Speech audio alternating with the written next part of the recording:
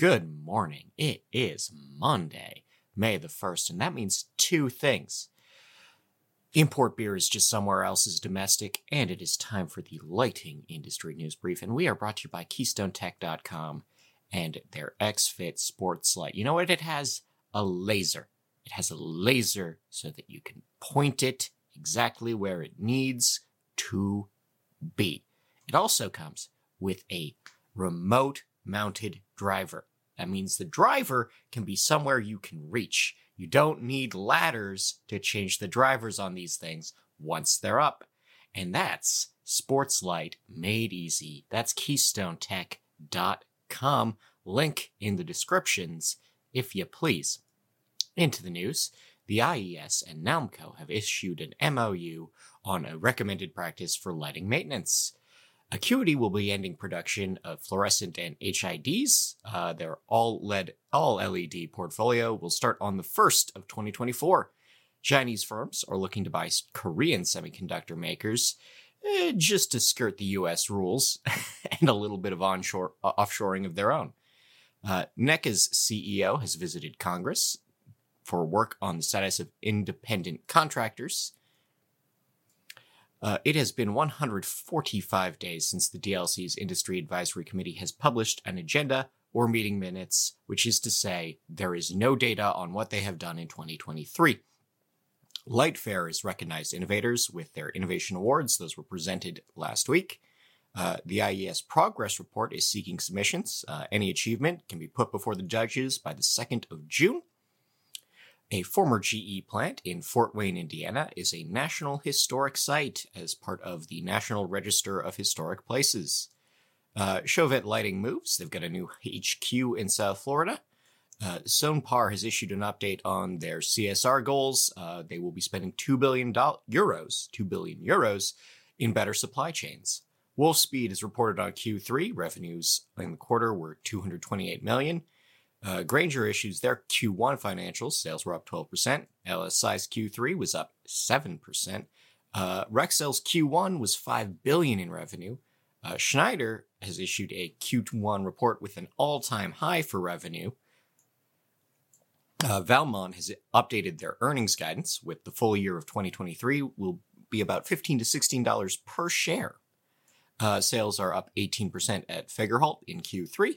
And Schneider Electric will be funding part of Notre Dame Cathedral's restoration, specifically electrical controls components, as well as the installation. Ameresco has new energy partnerships with St. John's College and the Sunnel Group in Europe.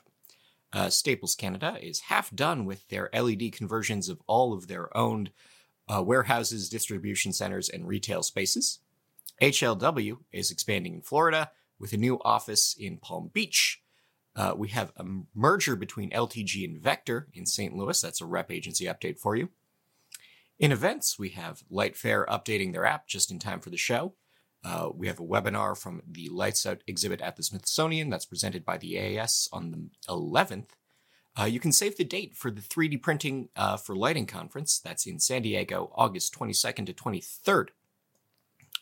In IoT news, the city of St. Brieuc, France, has saved 188 hours of operational time after giving controls to individual citizens. MC Dean has bought IEC Systems. Kasambi has named their product of the year. It's called Lepuc. It's a little desktop device. AI Dot is expanding their Matter-compatible line. Mount Vernon, New York is planning a smart city with new lighting and sensors from Signify. In market predictions, we have a $500 billion in value for nanophotonics. Smart cities will grow by 14%, $14 billion for human-centric lighting products and design services, and the PoE market will grow by 26%. In R&D, old dogs have lighting needs similar to elderly humans. Specifically, dementia symptoms carry across the species line. Redirected light fenestrations, solar tubes, skylights, can generate glare enough to be uncomfortable to occupants. Translucent walls. This is a new silica air gel. These are blocks that can improve your daylighting options. Smart adaptive homes have the potential to improve space and personalization. This is a study of controls options for new lifestyles brought on by work from home type stuff. I'm a very serious, smart person. Optimizing energy in human-centric lighting. We have a new study focusing on demand from developing nations. And high melanopsin stimulating lights, which is to say lights with blues up to 65K and higher, change how you see color at your peripheral vision, which is already a thing we kind of knew, that your peripherals rely more on your cones than your rods. So, but anyway, really, really blue light makes things look greener at your peripheral vision, and that's nifty. You can also map magnetic fields with OLEDs. Normally we use it for lighting or displays, but apparently we'll have some other options going ahead for that. In darkness news, House Bill in Massachusetts, 3164, will be read by the floor next spring. This is targeting exterior lighting for quality and night sky preservation. Lights don't lure insects, but they trap passersby. That's a new study of insects, that their dorsal sensors are attracted to light when they see it. They don't go toward it. It's interesting. Arkansas's Natural Skies is beginning an advocacy campaign. Monash U has a new app that'll help shift workers' sleep. We have circadian response worsening with age.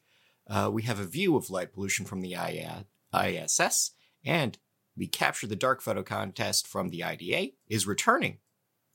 Fourth year. Disney Corporation is funding sea turtle benefiting campaigns, so for new lighting and nesting security. St. Louis's Gateway Arch is going dark for migration season. Lights Out Colorado is stepping up their efforts for migration season. Chatham-Kent City Council has passed a law on greenhouse lighting at night. The IDA met in Tucson to advocate with the general public. Galveston, Texas has approved illuminated billboards at night. We have advocates pushing for new light pollution rules in Taiwan. And Breckenridge, Colorado has met on a lighting ordinance. In recommended reading, all this on nailed.org, we have the dark past of lights on the Spectrum charity auction. We have the human-centric IoT factors, LED for gas station canopies, a podcast about LEDs in the horticultural market, a history of neon lighting, mistakes in motion sensors for bedrooms, understanding light pollution in Texas. The NAED has resumed publication of their Washington Wire. We have what it means to become a certified outdoor lighting designer. We compare 5 radiators for LED fixtures. We have a discussion of design for disassembly. We have another discussion on circular design and 5 questions and 5 answers with Rick Angel. In horticultural news, Scott's Miracle-Gro, a maker of lighting equipment, I swear, will be issuing a dividend, 66 cents per share. That's on the 9th of June. Texas Originals CEO is advocating for better access for pharmaceutical marijuana users in the state. Lethbridge College is building a research greenhouse with a $350,000 grant. $350,000 grant. U of Bonn in Germany will be building an 8 million euro greenhouse from federal funds. In local news, Milwaukee streetlights have been out for months. Massachusetts has passed new rules for hospital lighting for better visibility. Bethlehem, Pennsylvania, parks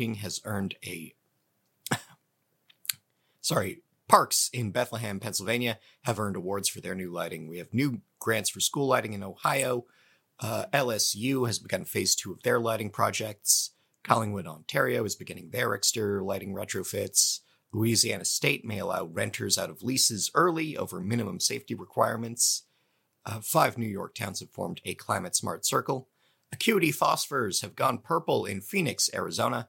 Murfreesboro, Illinois has been given $1.8 million in grants. Clinton, Mississippi has received state funds for lighting. Princeton, Texas is adding connected solar LED poles in parks. We have Denver Habitat for Humanity winning an EPA Star Award.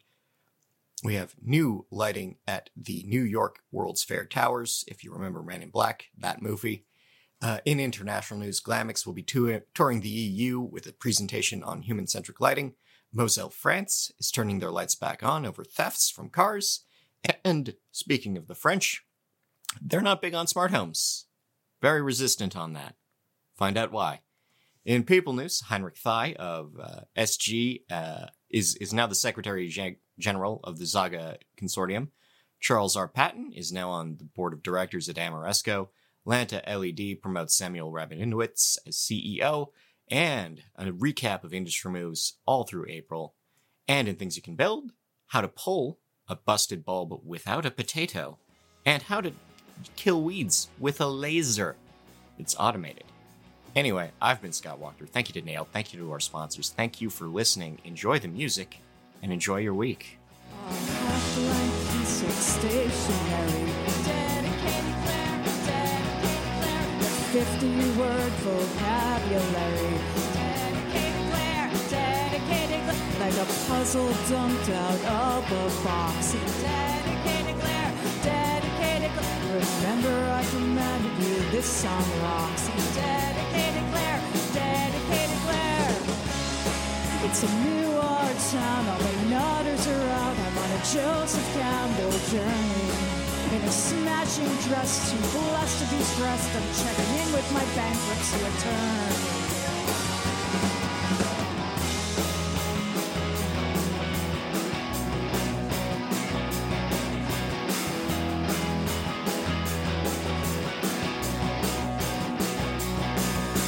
Skin is so thin, your last name should be Shiloh.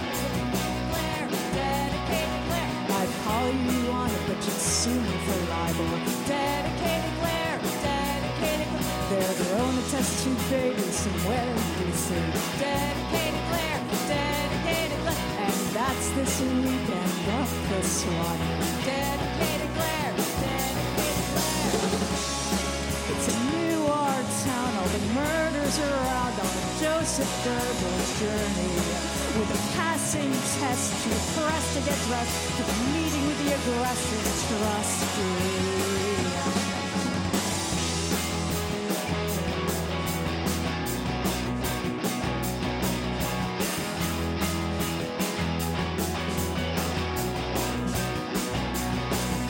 Who accidentally slipped off a building. Dedicated Claire, dedicated Claire. There is no end to double dealing. Dedicated Claire, dedicated.